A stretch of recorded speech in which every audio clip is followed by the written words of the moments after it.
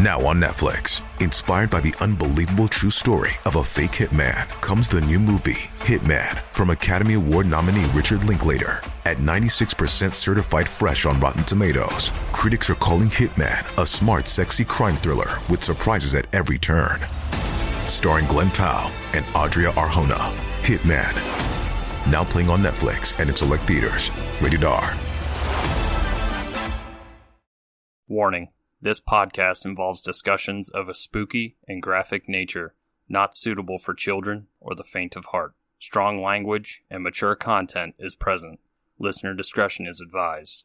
You have been warned. Three spooked girls. Three spooked girls. When you want to hear about the paranormal, you get the spooked girls. True crime that makes you hypothermal. With the three spooked girls. Stabby Snippets will give you dreams. Tara and Jessica will make you eyes gray. Along with the spooked girls. Bring on the slaughter. We on that haunted ground. Spooked girls. The three spooked girls. Hey Spooksters, and welcome back to another Stabby Snippet here on Three Spooked Girls. My name is Tara, and as always, I am joined with my ghoul friend, Jessica. Hello. Hello. And today we are going to be diving into a interesting case that has a lot to it. Little lifetimey. It is dubbed by the media the mashed potato killer. I like anything that starts with a description of it's going to be a little lifetimey. Right, I know. I feel like it's needed. It's needed. But before I get into that, just a quick reminder, we still have tickets available for our Krampus Day virtual event. All proceeds will be going to Toys for Tots. So if you would like to come hang out with us, have some drinks, games, what have you, or just donate to Toys for Tots with us, you can sign up in the link tree. We have an Eventbrite thing, but that is all I have. So since it's a Stabby, we gonna get right into it. And obviously, we already discussed this mashed potato thing. Like, the name grabbed me, okay? The name grabbed me. But it's also going to fit into our theme that we have going this month of family stuff. Oh, good. Of family stories and cases. So it fit both. And then also, y'all, I don't think you know this, but Jessica and I have this inside joke where we switch words out for the word potato because we're 10 years old. It's fine. Yes. So I was just like, I'm done. We're doing this. Because I had seen it on... One of the YouTubers I follow had talked about it like a month or so ago, and I was like, I'm gonna pocket this. And I was like, okay, time for this now. Literally, you guys don't know how many times Tara and well, mainly me, because I'll go to start us off, and then my brain shuts down, so I'll be like, welcome back to Three Spooked Potatoes. So we've deleted a lot of shit that's just like, welcome back to Three Spooked Potatoes. Yes. So there you go. There's that behind the scenes for you. Okay. So our story starts with two young people in love, and we're going to be in 2004. So we're going back a little bit. And we have Sarah Tarrant. She was age 15, and Alois Rez, he was age 24. That's a big ass age difference. Yeah. They were 9.5 years apart. So we're going to get into problematic right away, guys. Here we are. And Sarah, of course, she's 15. So she lived with her mom. Her parents were divorced when she was 5. Her dad was actually in jail for being charged with a sexual offense. Something I do want to preface, I did not mention, this case comes out of Australia. We don't really do a lot of Australian cases. I feel like that one you did was like the only one. So also, another reason why I wanted to do it, because I was like, have we done any other ones? I can't remember. I mean, unless this is an old statistic, I'm pretty sure that Australia has a very low murder crime rate. Yeah, that was another reason why I picked it too. So yeah, fun fact. Okay, now we'll get back to the story. So obviously, Sarah's mom was like, I don't like this age difference. Fuck no, because hello, wholeheartedly agree. She's a child. He's an adult. They're almost 10 years of difference. And I'm like, okay, I understand when you're older, that age difference is okay or whatever. But like when you're 15, no, I'm sorry. Fuck no. Mm-mm. I mean, at 9.5 years apart, you're already rounding up to 10. Mm-hmm. Yeah. I mean, dude, you're so close to being able to rent a car without a cosigner, so. Exactly. And she doesn't even have her learner's permit. I know. So obviously her mom and her got into like fights a lot about this relationship because of course she's like, no, I'm going to be with him. So to solve this arguing, she dipped out, she ran away from home, and she went to live with Eloise, who also lived with his mom, Zonia. It's noted that Sarah's mom tried to get her to come home and break them up many, many times, but she was never successful. Just a little less than 2 years later, but into 2006, the couple would have their first child. And if you're keeping track, yes, this is before Sarah even turned 17. Right. And they would go on to have 3 more children, with the last one being born in 2011. Okay. Now, Eloise had an interesting background. He had previously been a part of a biker gang called the Rebels Outlaw. Okay, Mr. 24-year-old got so much past. Yeah, I don't know. And it's funny because, I mean, I'm not trying to like stereotype biker gang people, but it's like when you look at him, he doesn't really look like someone who would be in a biker gang. I don't know. Maybe Australian biker gangs are a lot different than United States biker gangs. Right? Because when I think of that, what I think of is like Mayans and Sons of Anarchy. You don't think Wild Hogs? I forgot about that. No. Is that like is Tim Allen in that movie? Tim Allen, John Travolta. It's like all the old guys. Yeah. So they lived with his mom. So it was like the couple, their kids, and Zonia, the mom. They all lived together and they actually moved around quite a bit, basically to remain safe because, like I said, he parted ways with this gang and, you know, that's not always like the best, safest thing sometimes. They lived in a bunch of different areas, including Central Coast, Port Stevens, and Newcastle. Now, while living in Newcastle, they actually connected with an old family friend named Raymond Roth. And Raymond had went to school with Zonia in Dubbo and had a son that was actually the same age as Eloise. So the two boys played sports together. They were friends. Everyone, you know, it was like family. Everyone was family friends, basically. But when Zonia and Eloise left Dubbo, they kind of lost contact a little bit. But Raymond kept in contact with her brother. So it was like they went from like friends to acquaintances, basically, at that point. But like I said, they reconnected in Newcastle because Raymond, he had actually been married for 30 years to his wife, Kathy, but sadly she had gotten cancer. So the treatment facility she went to was there in Newcastle. So that's how they all reconnected. And then that's how he also would be introduced to Sarah and their kids. And I guess the Eloise and Company, as I like to call them, because I'm like, I'm not going to say all these names 100 times. So Eloise and his family, they were looking to move again, and it kind of sounded like maybe get settled a little bit. So that plus rekindling this friendship with this longtime family friend, they decided Dubbo was the place to go. And it was described as like a country-ish type town, so like, you know, kind of quieter and things like that. And it was also because, you know, on top of all of that, this is somewhere familiar to Eloise and Zonia, so they felt like it was the right choice. Sarah had never lived there, but she was like, all right, let's do it. Let's move there. Cool. And sadly, just a month before they would all move there, so May 2012, Raymond had become a widower at the age of 51. Kathy sadly passed away. But Eloise and them would come to Dubbo the following month in June for their move, and they actually stayed with Raymond for about 2 weeks while they finalized the purchase of their home, and that is located on Alfred Street. I'm assuming it was a decent-sized house because it had Eloise, Sarah, Zonia, the kids, and they had a roommate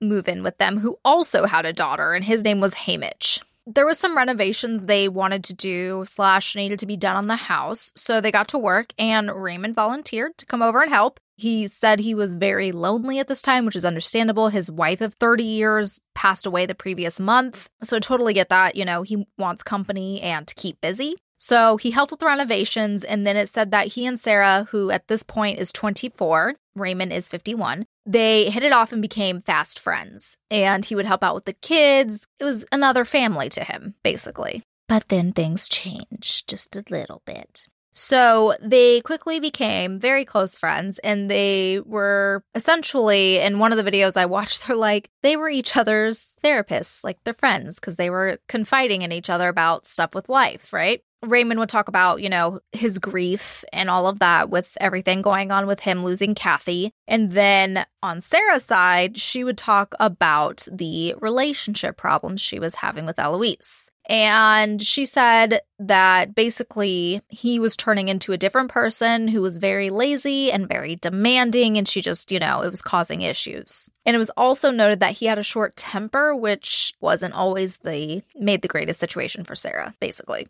She would also vent about how his mom was just very criticizing of everything she did. So the friendship would escalate, and it was said that one day Sarah, quote, exposed herself and asked Raymond if he liked what he saw. Then fast forward to January of 2013, and we'd have some more stuff going on fairly quickly. So it was said around this time was when Sarah would start sending Raymond explicit photos of herself to him. It was noted that he encouraged this behavior. He never asked her to stop or bringing up how this was wrong, anything like that. He was just going with it. Got it. Yes. So then, not surprising, by March, things would become physical with their relationship. The two of them would start having sex. They would basically meet up every day during the week around town while the kids were at school. And he had been around the house tons. So, of course, neighbors would be like, oh, that's a familiar dude. I don't know if they'd know his name or whatnot. But at that point, they were like, we have to be sneaky. We cannot do this in the house type situation.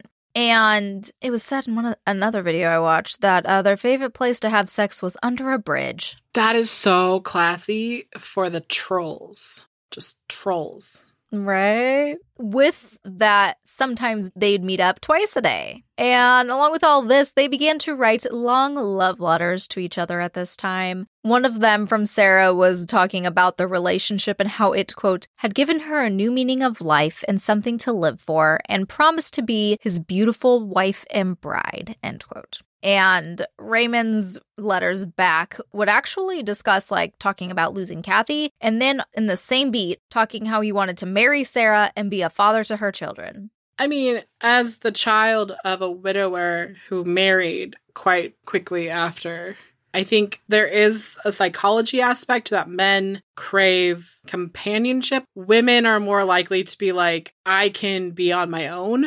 Mm-hmm. And men are like, I need someone, which is weird because if you were to ask a man, they would probably say it was the other way around. Right. So we're going to fast forward a couple more months and we're going to get to May now. And Sarah had told Raymond that she just wanted Eloise gone so they could move on with their lives. That's clever wording. Right? And so then in June, Sarah would find out something. She was pregnant. And because of how her activities were going, she was pretty sure it was Raymond's and not Eloise's at all. Obviously, he did not know any of this at the time, but she would tell Raymond. And I think Raymond was kind of starting to be over this double life thing because he gave her an ultimatum. He told her she had 3 weeks to break it off with Eloise or he was gone. He was going to dip out. That was it. So it was time to pick. I mean, good for him. Yeah. Can't blame him, right? At this part. Right. So then another month goes by, and of course she hasn't left him. So on July 23rd, 2013, Eloise must have started figuring things out because he actually confronts Sarah about having an affair with Raymond. And of course she denies it, and so they get into this big argument, and sadly it turns physical. There's a history of abuse with their relationship. He pushed her and then drug her down the hallway during this argument. She did manage at some point during all of this to get to her cell phone, and she texted Raymond to call the cops, which he did. But once the police got there, she told them that everything was fine. There was nothing to investigate. So they said, okay. And then they left. I just think it's weird because she asked for them to be called.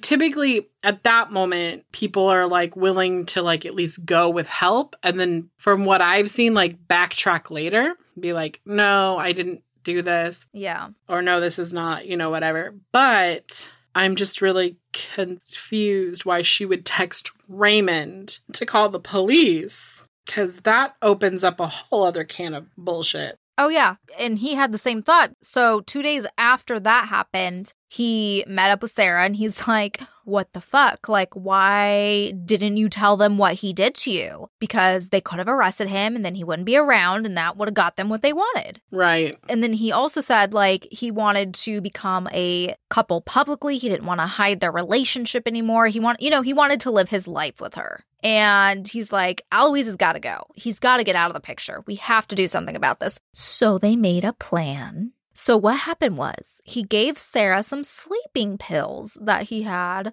that were Kathy's prescription. They were like left over or whatever, and said she needed to mix it into his food to knock him out, not to kill him, just to make him like pass out and out of it. And he said, after this, what's going to happen is I'm going to come over and I'll take care of him. He didn't go into detail because he didn't want her involved in this part of the plan. He also instructed her, once Alois was out, to leave the front door unlocked, disconnect their security camera they had out front, and also the motion sensor light that was like in the driveway. Along with that, she would need to put some towels on the bed prior to Alois laying down, or her putting him there, kind of however that plays out. Also, another factor, because they have other people living with them, they needed to make sure that they waited until his mom, Zonia, went out of town because she actually had a trip to Sydney coming up in just a few days, so that was going to be their best time. And then they also briefly discussed that when they would get questioned, because they knew they would, because it's the girlfriend and his like one of his best friends, what they would say. And their plan was to blame it on the biker gang.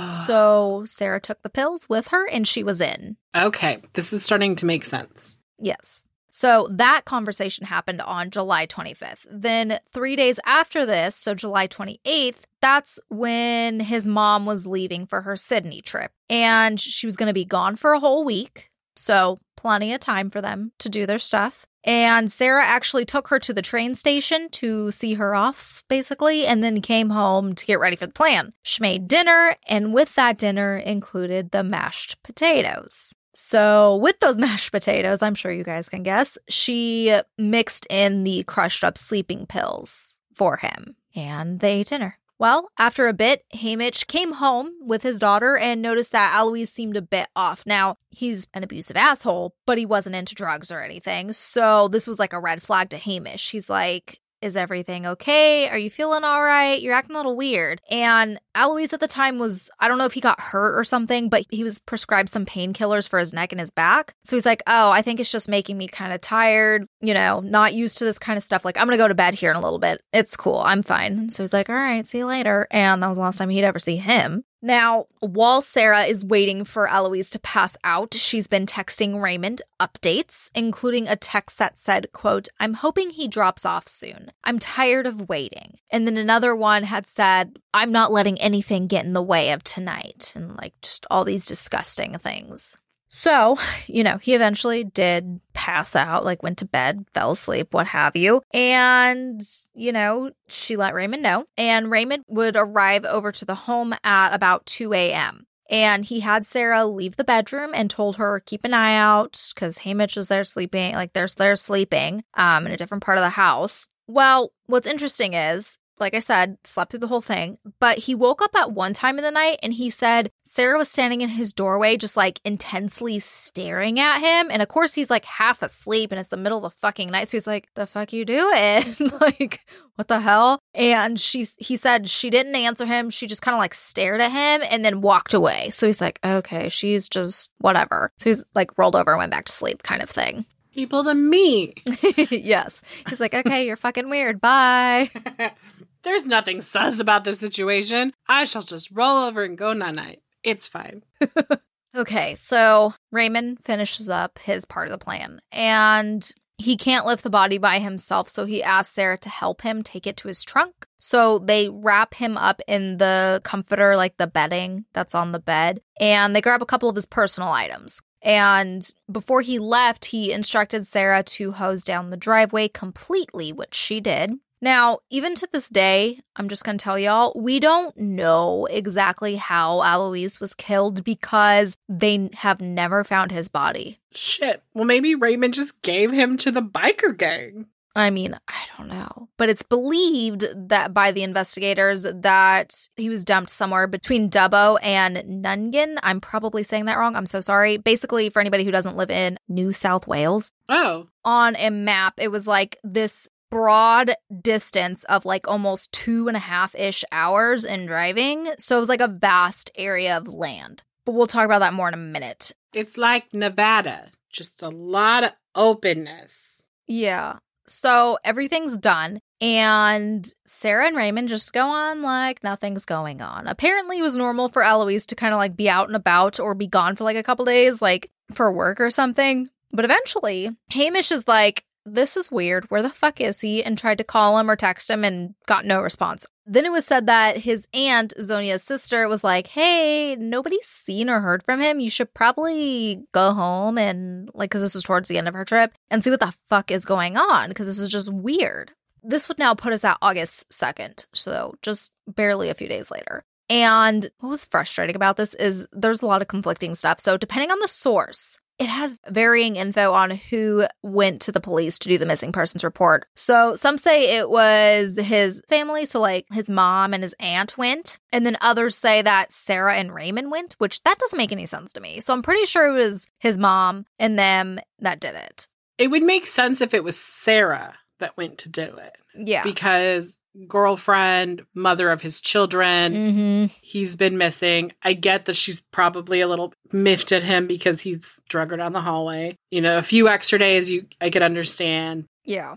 So long story short, missing persons report, it's on police radar now. This went exactly how they planned, and when they initially talked to them, they're obviously not interrogating them at first. They're just trying to find out, like, what's going on. And so, they're like, we have no idea where he was, but maybe it had to do with the biker gang. And that's why we moved here after all, and have moved a bunch, and, tried to pull all that in. But the thing was that apparently, when they looked into this, like, Eloise was, like, legit done. And he most definitely had not had any contact with anybody from the biker gang for, like, years at this point. So I'm guessing his stint with it was probably just, like, very short-lived. See, that part doesn't make sense to me because it's, like, either you're done with it and, like, you didn't need to move around a bunch, or, like, you were, but you did something fucking shady. And we know that people have, like, long memories and short tempers.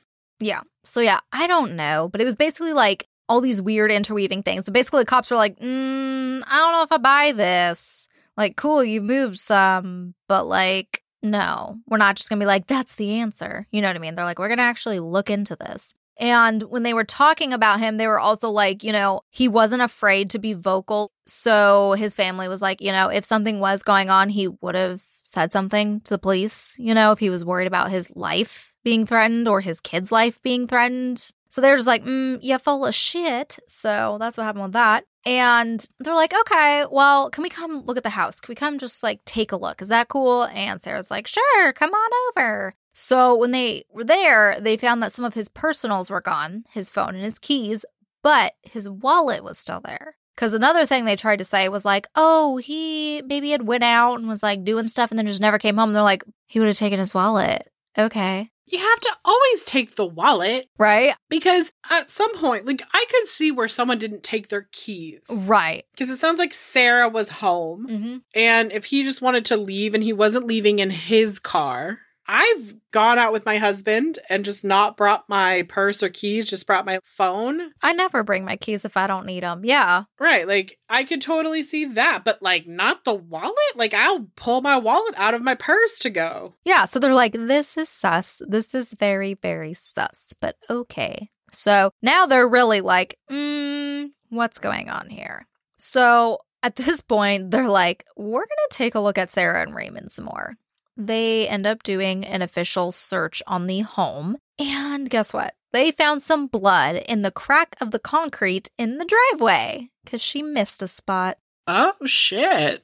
Yes. So they would take this and they're like, oh, God. Okay. It didn't sound like Sarah had her own car or something. But anyway, they ended up getting Raymond's car because they're like, we're going to go with our gut and we're going to get a warrant on this and take this car. They took it. And you know what they found? They found a fuck ton of dry blood in the trunk. I just stared at Tara like, You didn't even clean that? Like, rent a carpet cleaner? Okay. Nope, they did not. So they'd send it off, and no spoilers, this would come back, and guess whose blood it is? It's Eloise's. So they're like, okay, here we go. And so things are not looking good, to say the least. And along with this, when all of this is going on, there was actually a fisherman who had been out on this river that's kind of like nearby them, and he saw a bed sheet in the water. And this wasn't like something normal just to be floating down this river. So the fisherman's like, that's weird. So he called the cops, and he's like, I don't know what that's from, but it could be nothing, but gotta look at it. Could be something. Could be something. And it was something. So it not only matched the description of like what kind of bedding and stuff there was, but like they had it tested and they found dog hair on it. And guess whose dog hair was on it? It was Raymond's. Raymond's dog hair was on it. So long story short with that, all of that, plus the blood, because, like, the blood takes a little bit, you know. Mm-hmm. They got a search warrant for Raymond's house, and they found some interesting things. They found all the said love letters that I mentioned earlier, and they also found some of Sarah's underwear. Girl, you nasty. Yeah. So, again, things are not looking good for them. So, at this point, they're like, we're going to call these bitches in, and we're going to fucking interrogate them, right? Take their cell phones, see what the fuck. Mm-hmm. And of course, no one's going to be surprised at this point. They did not delete any of the texts from that night. They're all still in their phone. You got to make it harder for the cops. You got to make it so that they get a subpoena and it takes weeks. And, you know, also you should have probably got some burners. Just saying. Oh no, they're too stupid. So police are getting the little transcripties printed out of these text messages, right? They just kind of like flop them down and they're like, what's all this mean? What's this mean, Sarah? And she just starts fucking word vomiting everything detail for detail because she knows they're fucked. She's just telling them fucking everything. And Raymond, on the other hand, keeps playing stupid and saying that he has no clue what they're talking about and he's innocent. He did not kill him. It's like, Raymond, they don't think Sarah killed him. They think Sarah was an accomplice. They pretty sure you did it, bro. Yeah, and she told them, like, everything. And, you know, there was no way he could make up some kind of, like, fake alibi because there was literally security footage from a bunch of different places around town and whatnot that picked up his car driving at this time. So he's just totally fucked. Side note real quick that I gotta insert here because I was like, what happened with this? Like I mentioned, Sarah was pregnant during all this. Well, she would have the baby while in jail and whatnot, and her mom would actually be the one that has the kid now, is taking care of it. And it didn't really have any info on her other children. I mean, I get it, they're minors and stuff, but it's like, I would assume maybe they're at the same or they're with another grandparent or something. They're probably with his mom because, like, they know her. Yeah, that's true. Because this is the reason I'm thinking that why would his mom take her love child?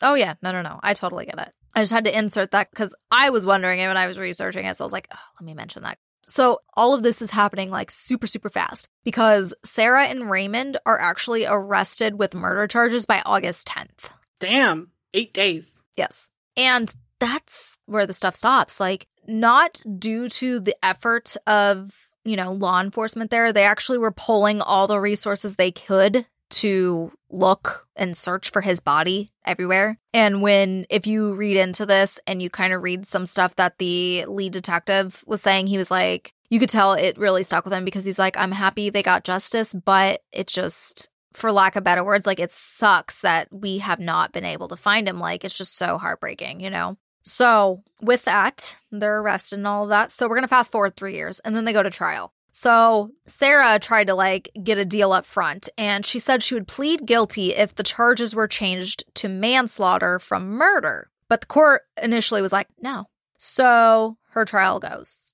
And during hers, it did come out she had dealt with tons of abuse during their relationship, her relationship with Eloise. They brought up 12 different instances alone. And then along with this, it was also noted that she suffered from 3 specific mental disorders and a, quote, abnormality of mind arising from an underlying condition. And that basically the abuse plus childhood trauma were relevant to her mental well-being. So this was like a huge factor in her actions. So the jury did take the abuse into account. And since it was proved that, yes, she absolutely helped with the planning, and then she drugged him, but she drugged him to knock him out, not to kill him. they decided to let her have the sentencing of being guilty of manslaughter versus murder. She was given 10 years and 8 months in prison with no parole for the first 8 years. Now, in comparison, we're going to talk about Raymond, and you'll hear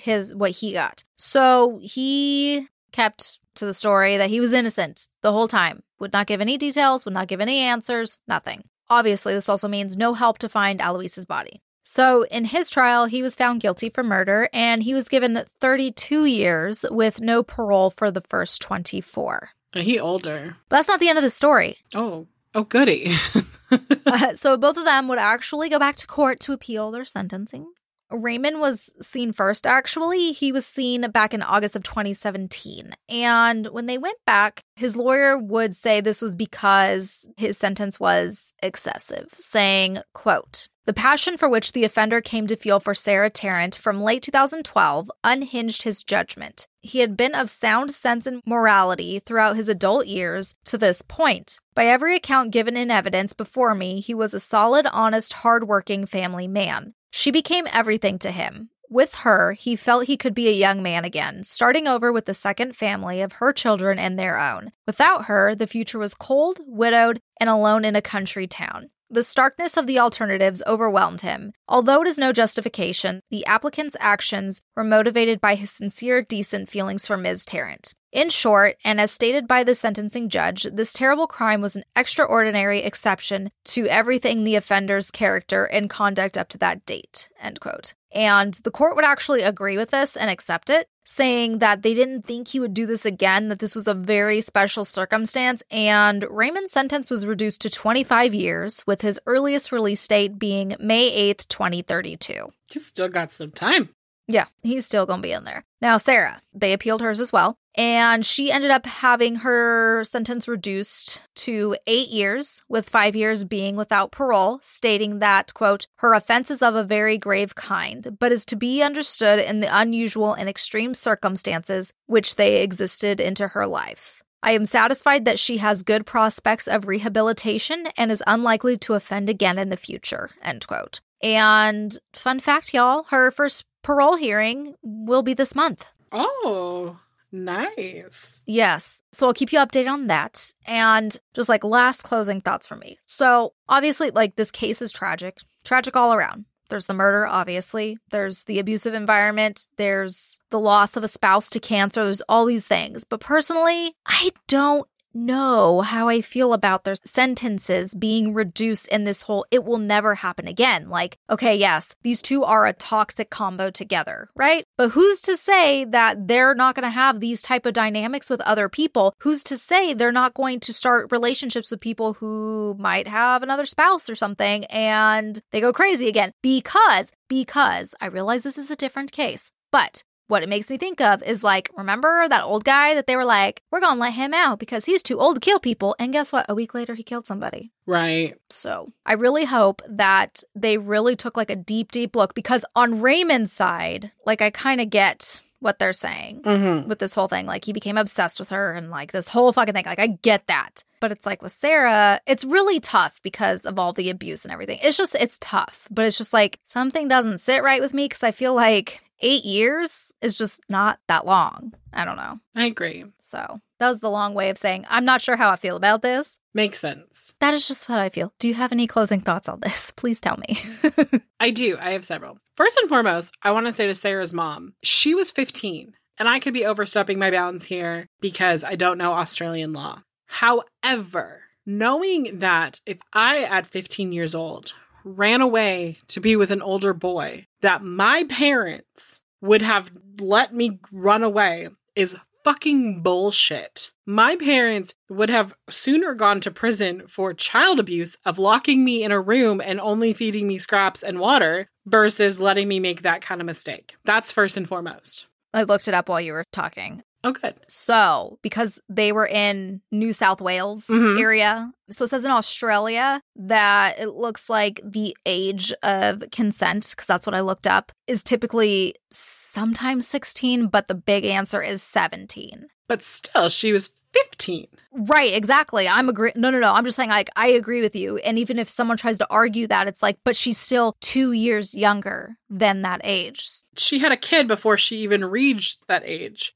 That's one. Two, I don't get, but like when you start to think about it, because I understand grief, because trust me, guys, I've had some loss in my life. So I get it. It makes you think irrationally. And the way I look at it like this is that Raymond lost his wife because his wife died of cancer and my mom died of cancer. And so like watching my dad and my mom's dynamic during that time, he did everything he could for her. Everything. Annoy the crap out of her most of the time because she just wanted to be left alone. But he tried everything, like to feed her, to make sure she was warm enough, to make sure she had healthy food, all these different options, right? All of these different options. So because of that, I could see where he had Kathy and he was taking care of her and then Kathy's gone. And watching my dad transition, I can see how a man, especially a younger man, my dad was much older, but like how a younger man would be like, okay, I need to do something, keep myself busy. And then he has this friendship, which turns into like he has a longing for companionship. Someone wants to be with him. I mean, again, I've said this on the show before, like divorce is better than murder. Like I might not personally, divorce is not on the table in my relationship, but like in some relationships it should be. And most wholeheartedly would be like, go for it. And I mean, and they weren't even divorced. Like she could have just walked away. You mean married? Yeah, they weren't married. Yeah, that's what I mean. They weren't married. So like she could have just walked away at the point where the police are there. At this point in time, Sarah had her out. Like she could have been like, this is what he did to me. They would have arrested him. She could have packed her shit up and moved in with Raymond. And then what was Eloise gonna do? You know, like was he, I mean, I get the whole kids and the custody thing and that could have been worked out. But there was like, the one thing that blows my mind on this is that this isn't a situation where like the cops were never called on her behalf where she requested it. She asked Raymond to send the police. Most of the time, it's like a neighbor hears it and the police come and then she's like, no. And that's my message. If you're in an abusive relationship and the police are there and you're scared that your abuser, like there are programs out there. People are out there to help. Please seek help.